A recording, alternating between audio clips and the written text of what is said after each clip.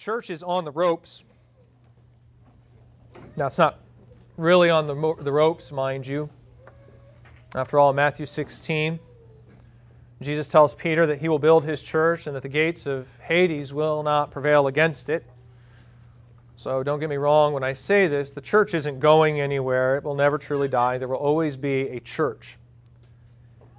But in terms of its popularity, in terms of its regard, the public perception of the church, that is currently on the decline in our society.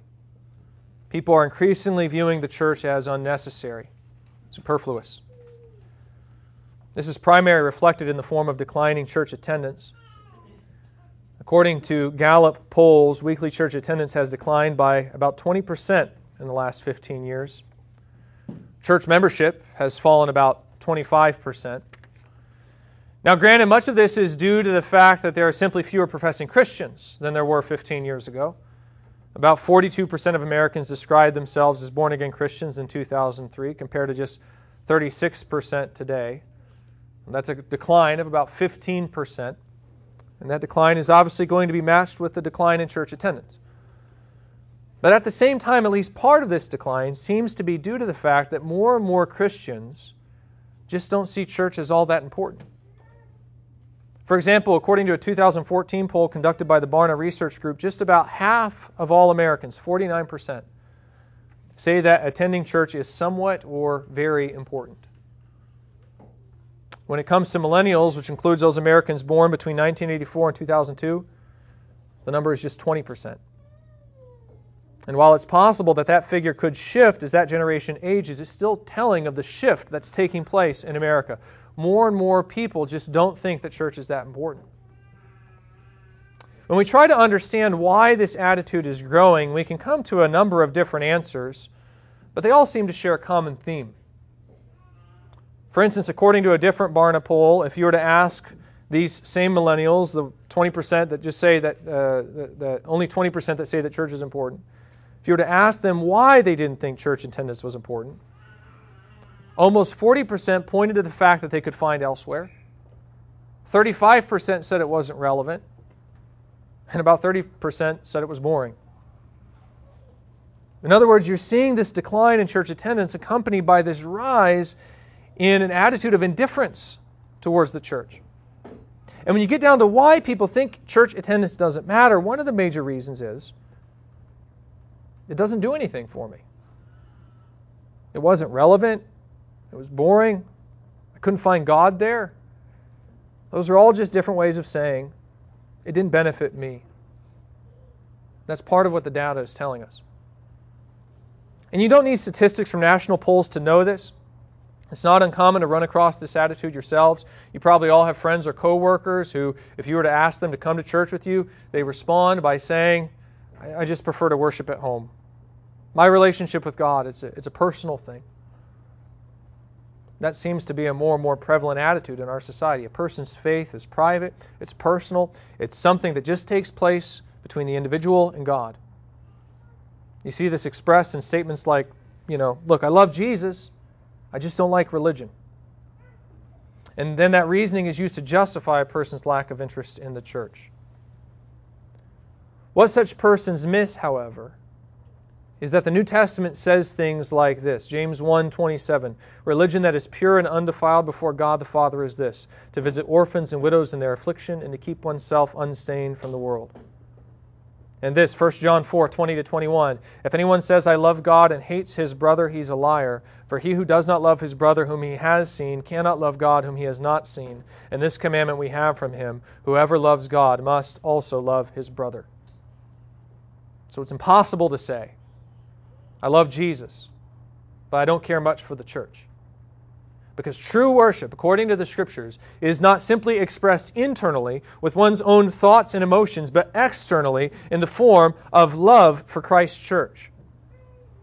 After all, the church is the body of Christ. The church is made up of those for whom Christ died. As members of the church are sanctified, they even grow into the likeness of Christ. So how can one say that they love Jesus and not love His church? It's simply impossible. Love for Jesus means love for the church. Unfortunately, the problem that we have with our culture is that we've so focused on the inward expression of our worship that we've really made it the end or goal of our worship. And that's not the goal. Right doctrine and the worship that results from right doctrine is to express itself in love.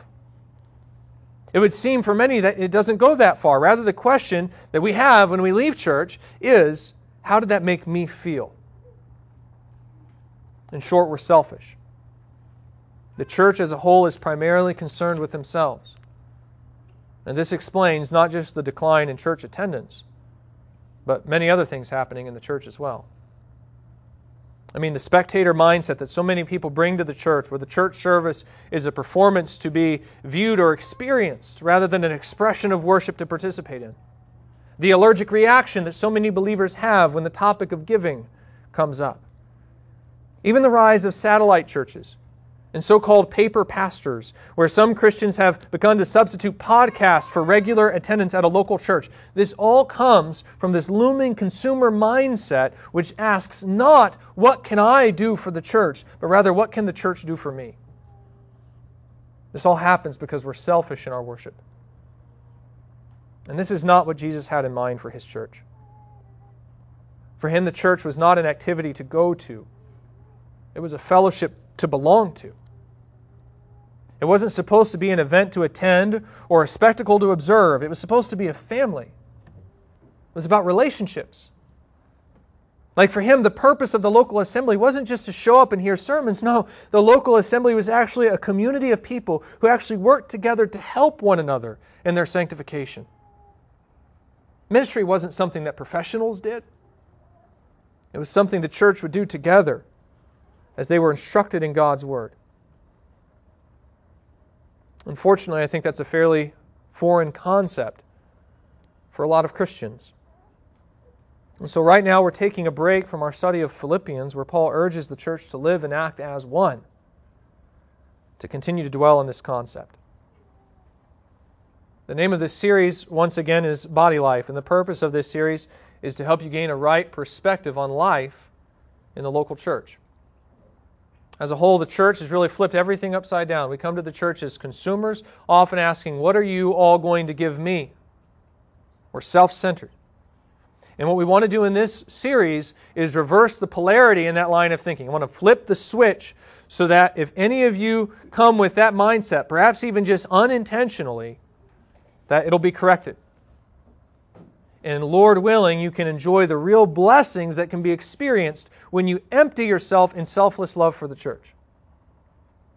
We're doing this in the form of 4 be commands. The first 2 were be new and be one. If we want to approach life in the body of Christ effectively, then you need to be new and be one.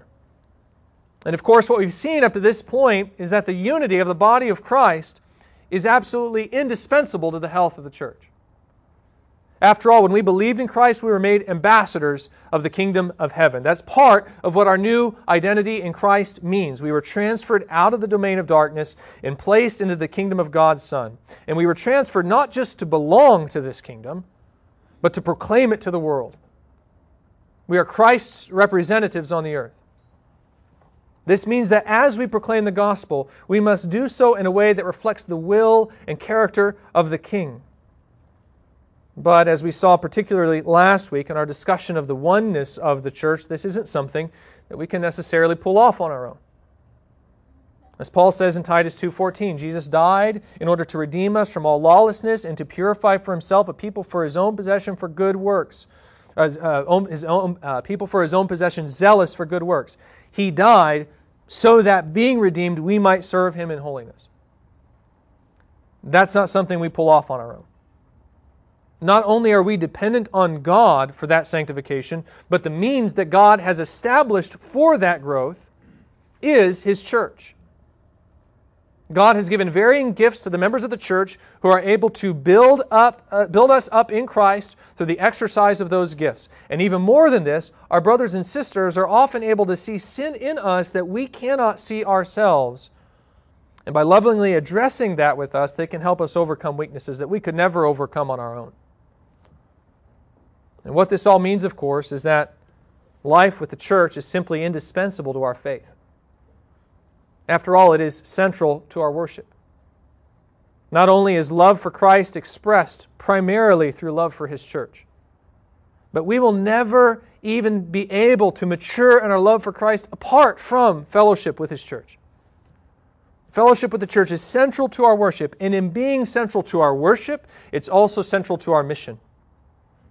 I say this because it is as we worship Christ that we will proclaim Him. It's as we grow in our knowledge of Christ that we'll proclaim Him clearly. And it is as we grow into the image of Christ that the world will be able to behold Him in us. It's like I've said before, the churches in our communities, they're foreign embassies. And the way that we live with one another in these communities, it's a preview of the kingdom of heaven to the world around us. The way that the world will know what life will be like under Christ's reign in the future will be by the way that we live with one another right now. Or at least according to passages like Matthew 5, 14 and 16, that's the way it's supposed to be. Point is, the church and everything that life in the church entails, that is God's missions program. This community is His plan for reaching the ends of the earth with the gospel. So that's what we've discovered so far. We're all ambassadors of Christ, and the way that we'll accomplish this mission is by growing in the knowledge of Christ while being united to one another. Now, we've already seen in part how these two concepts direct life in the local body. The reason why we hear the preaching of the Word every Sunday morning, for example, goes back to these two concepts. And the reason why Christ and the apostles so often plead with characteristics in the body like humility and gentleness and patience, again, goes back to these two concepts. But what should we actually do then if these things are true? If we are both new and one? And what's the attitude that we should take towards one another in light of these two concepts? These are the two questions that I want to answer for you this week and next. What should we do, and what attitude should we do it with? And I want to start this week with the first question: what should we do? Up to this point, I've said that if you want to approach life in the body rightly, then you must be new and be one. How should you respond to those two truths? Well, first you get involved. That's the title for today's message. Be involved. So in what way should you be involved? Well, based on what we've discussed over the past couple of weeks and what we see on passages scattered throughout the New Testament, I would summarize involvement in the church along these three lines. The first is this. Number one, learn. That's the first step to involvement in the body of Christ. You learn. Now, by this point in the series, it should already be evident that you really can't be an effective member of the body of Christ if you're not growing in the knowledge of the Scriptures. As we saw last week in Ephesians 4, the body builds itself up as the individual members of the church learn the Scriptures and then speak truth to one another in love. That's how the body grows. That's how it's even unified. It builds itself up as pastors, teachers, evangelists, etc., equip the church with the knowledge of God, and the individual members of the church then use that knowledge to speak truth in the exercise of their spiritual gifts. And apart from this work, the church cannot attain, quote, the unity of the faith and the knowledge of the Son of God. Well, that truth-speaking process obviously can't happen apart from knowledge of God's Word. In fact, you can't even exercise the humility and gentleness and patience necessary for this truth-speaking process if you're not learning. And I say that because that kind of maturity, the maturity to bear with your brothers and sisters in love, it can't happen unless you're constantly renewing your mind with the Scriptures. After all, that kind of love, it isn't natural, right? It's the product of a Spirit-fueled sanctification, a sanctification which can only occur as you're refreshing your mind with the knowledge of God's Word. So you must learn in this sense. You must grow in your understanding of the Scriptures. Every single one of you is a theologian. And I think we've seen the importance of this concept through the past two messages, so I don't want to belabor this particular aspect of learning. I would only remind you once again that you must apply yourself to this work. You must work at growing in the knowledge of God's Word. And actually, I would like to emphasize this point by reminding you that the spiritual health and maturity of your brothers and sisters depends on it. I know probably most of us don't think of study this way. I would assume that most of us probably listen to messages and only think at the end of it, was that helpful for me? And I would encourage you, brothers and sisters, to move beyond this kind of thinking. Now, I'm not saying don't apply the Scripture to yourself. Please, apply the Scripture to yourself first, no doubt. But don't only think this way. Listen, and as you listen, think to yourself, how might this truth I'm learning be helpful for another believer I know? Or even, how might this be helpful in the future, like maybe 5 years from now, as I try to help a brother who's ensnared in sin? When you read, don't just read for yourself. Again, read for yourself first, because it's as you grow in righteousness that you'll be a benefit to the body of Christ, but also read to acquire knowledge that will be useful for other Christians. Like maybe pick up a counseling book from time to time that deals with an issue that you don't struggle with, but do it so that you might have a better grasp of that issue for someone else who is. Point is, understand that your effectiveness in the body of Christ, your helpfulness to your brothers and sisters, will always be restricted by the extent of your knowledge of God's Word.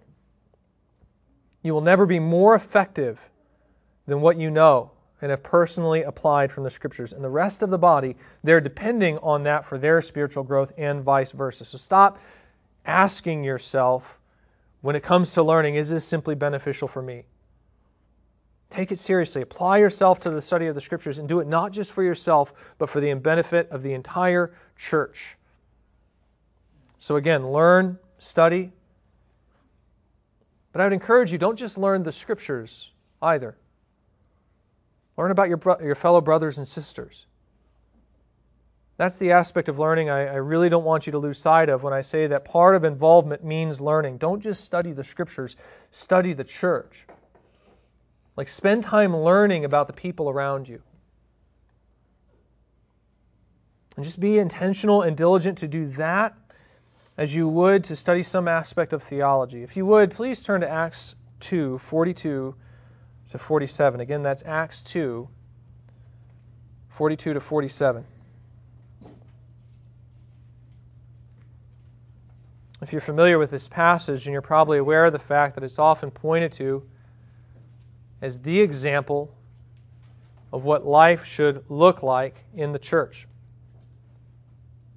There's this tendency in the church today to ask, what did church life look like in the books of Acts if they want to know, in the book of Acts, if they want to know what the church should look like? Personally, I don't know if this is always wise. After all, the church in the book of Acts is a church in its infancy. We should really expect the church to grow after the book of Acts. And yet the church in the book of Acts, and especially the Jerusalem church, in the opening chapters of this book, it was a church under the direct rule of the apostles. That's worth something. And this is especially the case when we come across those instances where it would seem like the church's actions are presented to us as exemplary. And I think that's what we find in Acts 2, 42 to 47. In this passage, the church is officially launched, so to speak. Peter, who you'll recall, Jesus said would serve as the foundation of his church. He's just preached the first recorded sermon after Jesus' ascension into heaven. It's Pentecost, and Peter has just proclaimed with great authority Jesus' resurrection from the dead. The people responded to Peter's preaching by saying, "What shall we do?" Peter tells them to repent and be baptized in the name of the Lord Jesus, and they do. It appears to be the very first example of what we might consider a formal church membership process that follows. There's some kind of count taken, and Luke notes that about 3,000 are baptized that day. And just like that, the church is officially launched. Right after this, Luke states in Acts 2, 42 through 47, in what appears to be a summary statement of what church life was like in those early days of the church. He says this, "And they devoted themselves to the apostles' teaching and the fellowship, to the breaking of bread and the prayers. And awe came upon every soul, and many wonders and signs were being done through the apostles. and all who believed were together and had all things in common. And they were selling their possessions and belongings and distributing the proceeds to all as any had need. And day by day attending the temple together and breaking bread in their homes, they received their food with glad and generous hearts, praising God and having favor with all the people. And the Lord added to their number day by day those who were being saved. That's what life in the early church looked like. That's what Christians who devoted themselves to the apostles' teaching understood body life to be. And there are a few different observations that we can make about this passage. For example, you see the church very clearly devoted to instruction here, so learning is going on. They were studying the Scriptures. But look here what you see repeated 3 different times. Once in verse 42, then again in verse 46, and again in verse 44. Luke says in verse 42 that they didn't just devote themselves to the apostles' teaching, but to the koinonia, fellowship. And there's this explanation that follows. He says, to the breaking of bread and the prayers. That breaking of bread, by the way, that's not just a celebration of the Lord's table or something like that per se, though from places like 1 Corinthians 11 we conclude that probably happened, that happened around the breaking of bread. No, these are meals. They were eating together. You can tell this from what Luke says in verse 46. He says, day by day. Keep in mind, this wasn't just one day a week or something like that. Day by day, they were attending the temple together. So like they were joining together in both public and corporate, public and corporate expression of worship. That's actually what this reference to the prayers back in verse 42 seems to refer to. They're attending the public prayers that occurred at the temple. And he says they were breaking bread in their homes. Luke says that they received their food with glad and generous hearts. So this isn't the Lord's table that they're receiving, though again from 1 Corinthians 11 we conclude that that was going on as well. No, these were actual meals. And if you want to know why they were having meals together, I think you see 2 different answers in the passage. The first goes to verse 42, where this breaking of bread describes how they were devoted to fellowship. In other words, part of the reason they did it was simply to be together. Luke brings this out when he says in verse 44, and all who believed were together. Point is, they spent time together, just to be together. That was one of the reasons for these meals. You see the second in verses 44 and 45, when Luke says, and they had all things in common, and they were selling their possessions and belongings, and distributing the proceeds to all as any had need. This is why Luke notes that they received their food with both glad and generous hearts in verse 46. These were meals where those who have much are giving to those who have little. That's why they were taking the meal with generosity. Those who have much are giving, and gladness. Those who have little are receiving in thankfulness. And can you see what's going on here? They're not just spending time together, which is important, of course. No, but they actually know about one another. In this passage, I think we're always drawn to the extreme, generosity that's going on here. And it is amazing, and we're going to come back to that in a moment. But before you'd observe that, I'd have you observe that they actually knew what one another's needs were. And they were attending to those needs. They spent time together, they knew one another, and as they knew one another, they attended to one another's needs. This is key. Part of being a part of the body means being aware of other people and knowing their needs. It's pretty simple. You can't help your brother or sister in Christ if you don't know about them. You won't know what truth to speak to them. You won't know how to serve them if you don't know anything about them. For example, the Scripture encourages us to pursue our brother when he's in sin. How are you ever going to be able to do that if all you ever know about him is what's exchanged in the polite small talk that we all have before and after church? How are you going to know that he's hurt or when he's struggling with a particular sin? Or suppose that for some reason you do discover that he's ensnared in some kind of sin and you want to go help him. 1 Thessalonians 5:14 says that you should admonish the idle, encourage the faint-hearted, and help the weak while being patient with all.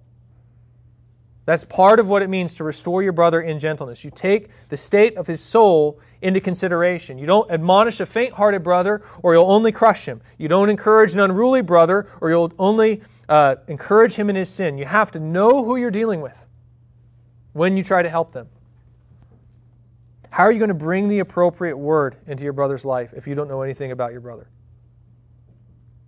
Can you see what I'm getting at here? You have to know your brothers and sisters if you're going to be able to speak the truth to one another in love. Really, very often, the only way that you can get to know a person, like really know them, beyond the small talk, is just to be with them. And quite often, the only way that a brother is going to receive a word of correction with humility is when it's coming from someone that they know cares about them. And how do they know that you care for them? Partly it's by being with them, by taking an interest in them that goes beyond just coming to correct them when they're fallen. So spend time together, right? And don't just spend time together, get nosy. Remember, the kind of fellowship that we need is Christ-centered fellowship. It's a fellowship that's centered around the discussion of the Scriptures. Quite often in the church, you'll see Christians hang out together and talk about sports or TV shows, and then they'll call that fellowship. And again, that's not all bad. After all, it's by talking about these things that we're interested in that we really get to know what's going on in each other's life. So there's not that there's anything wrong with that, but still, if you don't know what's going on in your brother or sister's life spiritually, you don't really know them, at least not in the way that you need to, not in the way that counts. So don't be afraid to shift the topic every now and then and say, brother, how can I pray for you? Can you tell me what you're wrestling with so that I can share that burden with you? And by the way, if someone gets nosy and asks you, assuming there's someone you do know and trust, right? Tell them. Don't stiff-arm them. Don't keep them at a distance. Don't just start listing off all the physical ailments of your extended relatives. Tell them. And then turn around and say, how can I pray for you? This isn't something that we should resent. Very often we resent that kind of question. That's not something we should resent. Your brother isn't being a Pharisee when he starts digging into your life. He's being a brother. I remember back when I was a new Christian, there was this one time when I was chatting with an older friend of mine after church. And during the course of the conversation, I revealed to him that weekend I was going to do this thing which, at the time, as a new believer, I didn't think was that big of a deal. There was nothing inherently sinful about it. But in the process, I was going to expose myself to temptation. And while at the time I thought it was pharisaical to take what were really just some common steps to avoid temptation, he knew better. And so as I was sharing this with him, he told me, I said, yeah, this is what I'm going to be doing over the weekend. He questioned whether that was really wise. I'm like, I don't see what the big deal is. And he said, well, okay, but just as a heads up, I might give you a call Saturday and make sure that you're doing all right. And you know what? Saturday came around, and I got a phone call. And at the time, I was a little offended. I thought, who does he think I am? What kind of confidence does this guy have in me? And the answer was very little. And he had every right to think that way. And you know what? I still love that man dearly today because of it. It's like it says in Proverbs 28:23, whoever rebukes a man will afterward find more favor than he who flatters with his tongue. That's the way it turned out for this man. He wasn't afraid to risk being offended, me being offended by him. He cared about my spiritual well-being more than what I thought about him. I've had very few friends in my life who have loved me like that. So even though I was a little offended at the time, I still love him today because of it. And just to be clear, I want to clarify this. We weren't accountability partners or something like that. He didn't need some kind of official relationship to act this way towards me. This was just a mature Christian after church paying attention to what was going on in the life of a new Christian, being intentional to watch out for what was going on in his spiritual life. I would strongly encourage you to do the same. Don't wait for some kind of formal discipleship relationship to start up or something like that. Just start watching out for your brothers and sisters and do it by asking questions. Get to know them.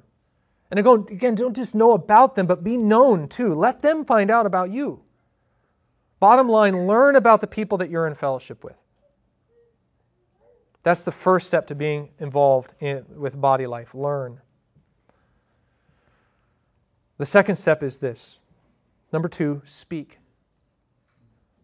Being involved in the body requires that you speak. So the body grows as the mind is renewed, and the mind is renewed as the whole body ministers the truth to one another in love. Quite clearly, then, this requires us, all of us, to speak. This is a significant reason for life in the church, to build one another up by speaking the truth to one another, whether that be in the form of theological truth or simply addressing a sin in the believer's life. This means that we must speak. I think we should note that there is no one way to speak, though. For example, you may think, when I say speak, that I'm saying admonish. That's, I think, the concept that comes to mind when we start talking about addressing one another's sin. We think confront or admonish. Like get in the person's face and say, hey, stop doing that. But when the Bible tells us about the type of speaking that we're to do in the church, it's much broader than that. That's why I use this word address. We address one another's sin or error. I say that because not every form of speaking that we should do in relation to sin is admonish. For example, as I was preparing for this series, I was reviewing the one another statements in Scripture to try to get a summary of the types of activities that the New Testament writers tell the church to do towards one another. That's a pretty good place to begin when thinking about life in the body. What do the apostles say that we should do for one another? I then tried to categorize these one another statements along particular themes that they had in common so I could perhaps get structure for our series this way, focusing in on the one another statements in the New Testament. And when you do that, one thing you notice is that a large chunk of the one another statements have to do with speaking.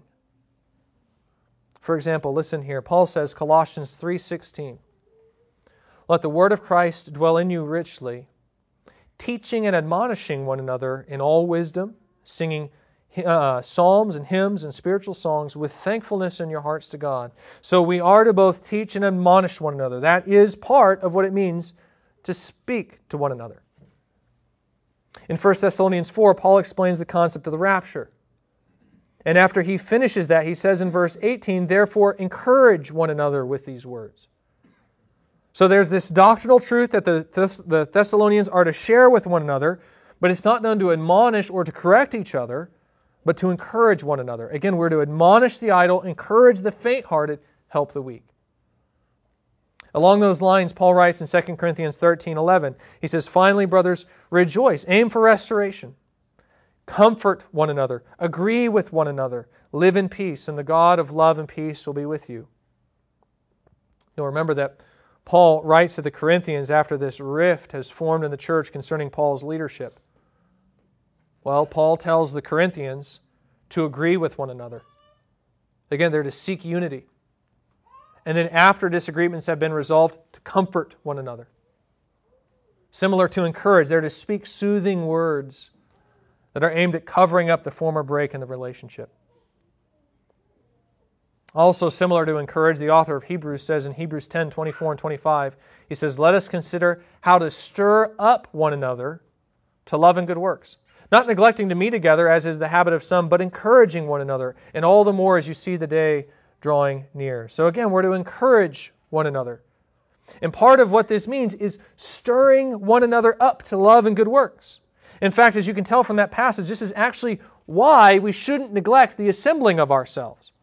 We meet together so that we can each give each other a spiritual boost, so to speak. We urge one another on to persevere in the faith and continue to grow in Christ. That's life in the body of Christ. James 5:16 says, "Therefore confess your sins to one another and pray for one another, that you may be healed. The prayer of a righteous person has great power as it's working."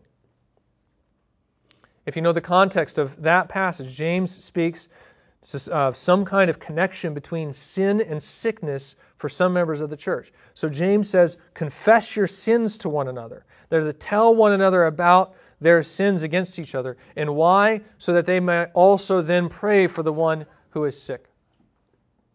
So they're both to confess and pray for one another. And note this, sin shouldn't be just addressed through the admonishment of a brother. No, part of speaking is that I come to my brother on my own while in my sin, and I say, will you help me? And then we help each other. And in part, we do that by praying for one another. Obviously, if we're confessing our sins, those aren't always going to be sins against God alone. Sometimes those are going to be sins against each other as well. And in response to this, Paul says, Ephesians 4:32, be kind to one another, tender-hearted, forgiving one another, as God in Christ forgave you. Obviously, forgiveness isn't just a matter of speaking. After all, Jesus demands that we forgive from the heart in Matthew 18. But it would still be expected that we'll speak words of forgiveness as part of comforting one another. We do that by telling the other person, after they've confessed their sin to us and sought forgiveness, we say to them, I forgive you. We express it. We are told not to lie to one another in Colossians 3:9.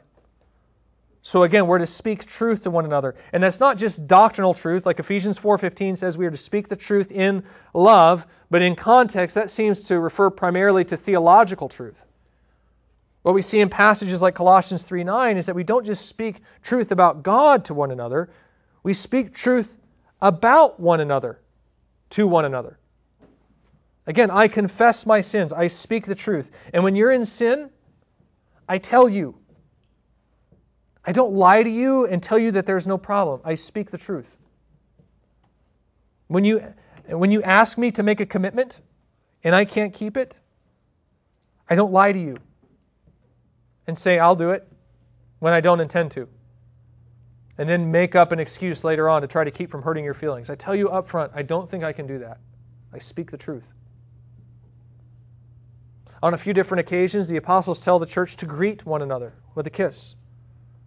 Just like forgiving, greeting isn't necessarily verbal. The point is that we should accept one another, welcome one another. That's done with a lot more than just words, but words should be a part of it too. We verbalize our oneness by greeting one another.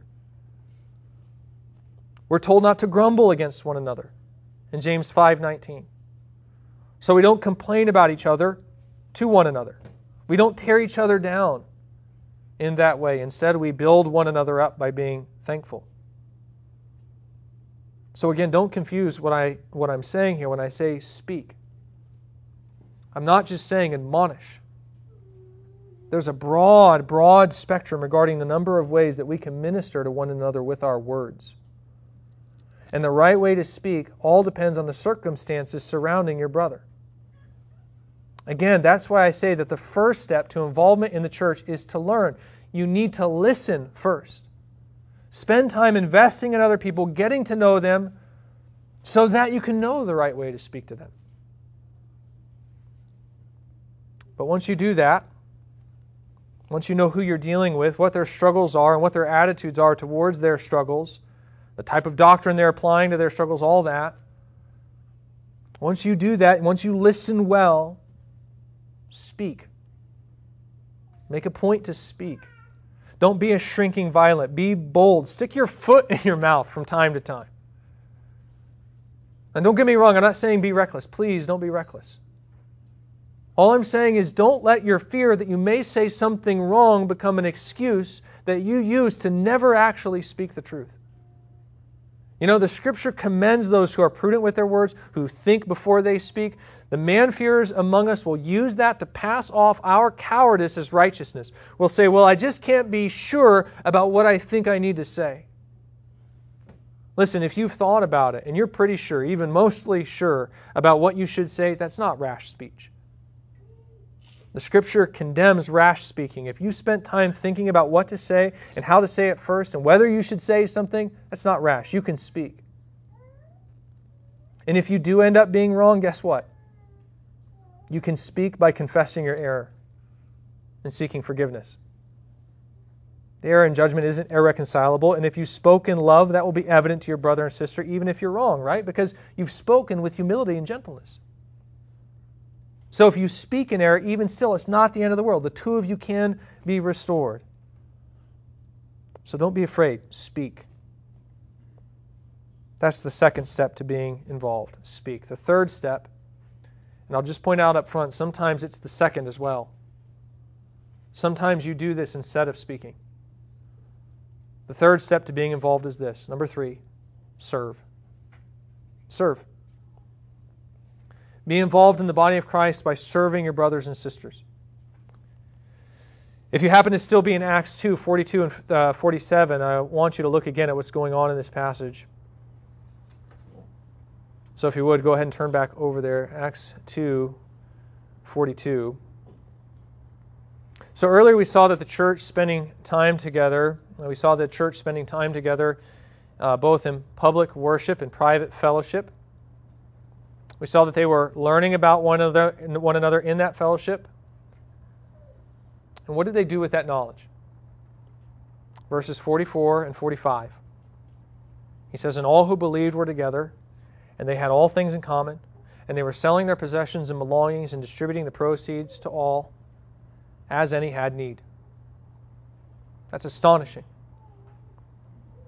These brothers and sisters were spending time with one another. They saw one another's needs, and then they met those needs.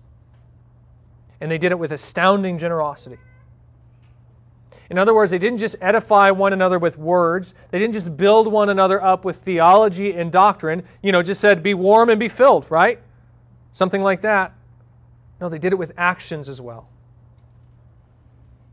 Sometimes when you learn about your brother or sister, and you're sitting there trying to figure out, what does this person need to be built up in Christ?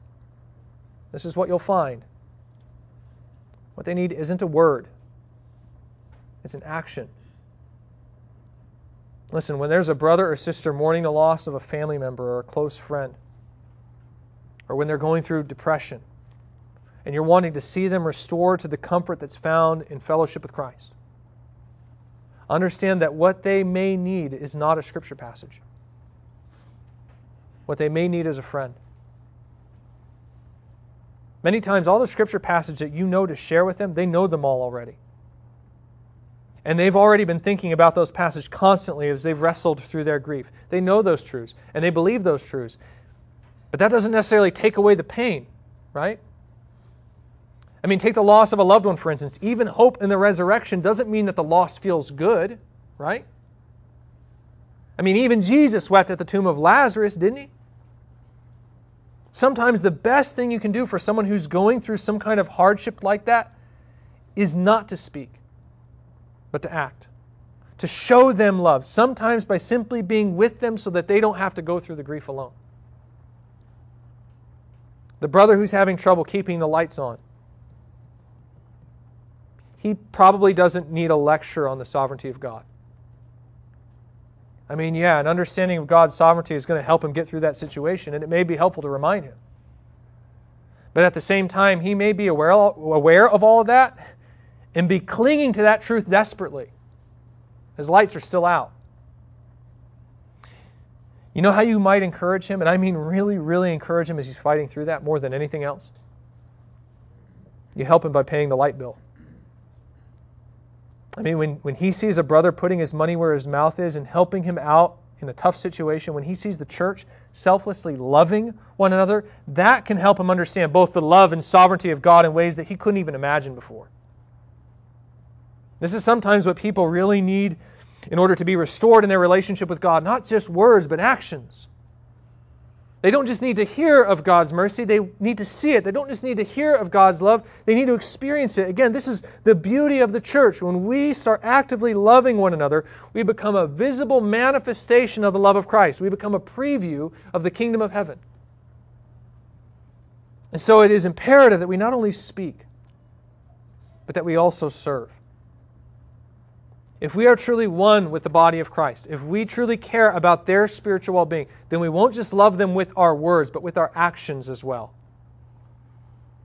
As it says in 1 John 3:18, "Little children, let us not love in word or talk, but in deed and in truth."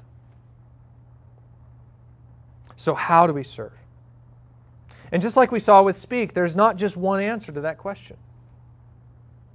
In terms of service to the body generally, you just get active and start exercising your gifts. It's like what we saw last week in Romans 12, 6 through 8. He says, having gifts that differ according to the grace given to us, let us use them. If prophecy, in proportion to our faith. If service, in our serving. The one who teaches in his teaching. The one who exhorts in his exhortation. The one who contributes in generosity. The one who leads with zeal. The one who does acts of mercy with cheerfulness.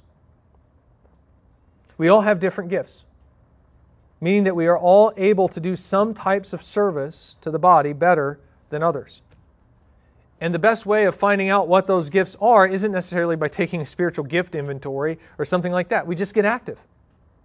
We try to meet whatever needs we can identify, and before long, you'll probably start seeing fruit in one area or another. And when you find out what that is, don't limit yourself to that kind of service per se, but invest in it. I'm a teaching elder, right? Why is that? Well, it's because I've always liked to teach, and when I've tried to do it, others have affirmed that they think it's something I should do. So while I don't neglect other types of service in the church, when I see a need, I've still invested in that particular type of service. That's where it seems like I can be of greatest use to the brothers and sisters, by keeping my nose in a book. For others, Paul says, it may be in contributing financially. Like there are wealthy Christians, that's what they're good at. Making money and sharing it with others. Personally, I can't do that. I'm not a businessman. I was trying to work on my taxes yesterday. It was giving me a headache. Some Christians are good at that.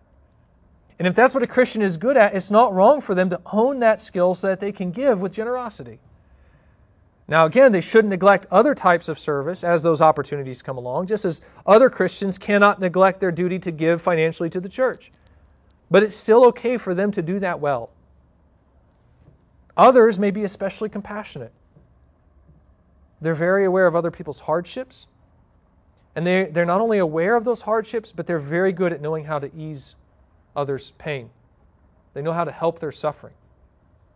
That kind of a person may want to direct their service to those who are hurting. If we're understanding the office of deacon rightly, for instance, such a person may want to consider serving in the church in that way, if they're so called. And we could go on, but the idea is that if we're talking about serving the body as a whole, then get active in the body, see what you're good at, and then perhaps start to really invest in understanding the kind of service that you do well. Remember, the building up of the body of Christ is something that we do together. It's a team effort. That means that we don't all excel in every single aspect of service. Obviously, we still want to do as well as we can across the board, but don't think that that means being an expert in everything. That's not required for the body to grow. The body will grow, and each part is playing its part and doing it well. So really learn your role and excel at it to the best of your ability. That's one way to look at service in the body, if we're looking at it from the broader corporate level. Now, when it comes down to that one individual brother or sister that you're trying to serve, once again, it all goes back to their needs. In Acts 2, the need was financial. There were poor brothers who didn't have food to eat, and so those who had more demonstrated Christ's love by sharing with them and giving to them financially. It may be that your brother just needs a sympathetic ear, a friend who can show them compassion and comfort. Maybe it is theological. Maybe it is speaking that they need and not action per se. This is why it's so important that you learn about your brothers, and not just individually, but as a group too. It's important that you really get to know the body of Christ. Because as you spend time with your brothers and sisters, you'll discover what their needs really are, and you'll know how to better minister to them. You'll know in what way they need to be served. And when you discover that, guess what? You may not know how to help them. You may find out that you're not equipped to handle the problem that they're facing. But if you know not just them, but the rest of the body as well, you may know how to connect them with the people in the body who can help them. For example, you may have come across a brother or sister who's really struggling in their parenting. They just don't know how to handle some disciplinary issues with their kids. And maybe you don't have kids, or maybe you've never faced that problem with your kids, and you don't know how to address that issue. But if you know the rest of the body as well, you may know someone else who has faced that issue and answered it. And then you can tell that brother, you know, you really need to talk to so-and-so because I remember they faced this same issue and they overcame it, and I think they can help you. Can you see how this works? Together we can help one another grow into Christ's likeness. But what it means, bottom line, at the end of the day, is that we have to abandon this mindset to the body which only says, what can I get out of this? John F. Kennedy once said, ask not what your country can do for you, but what you can do for your country. This needs to be the attitude that all of us bring to the church. You must stop asking what your church can do for you and start asking what you can do for your church.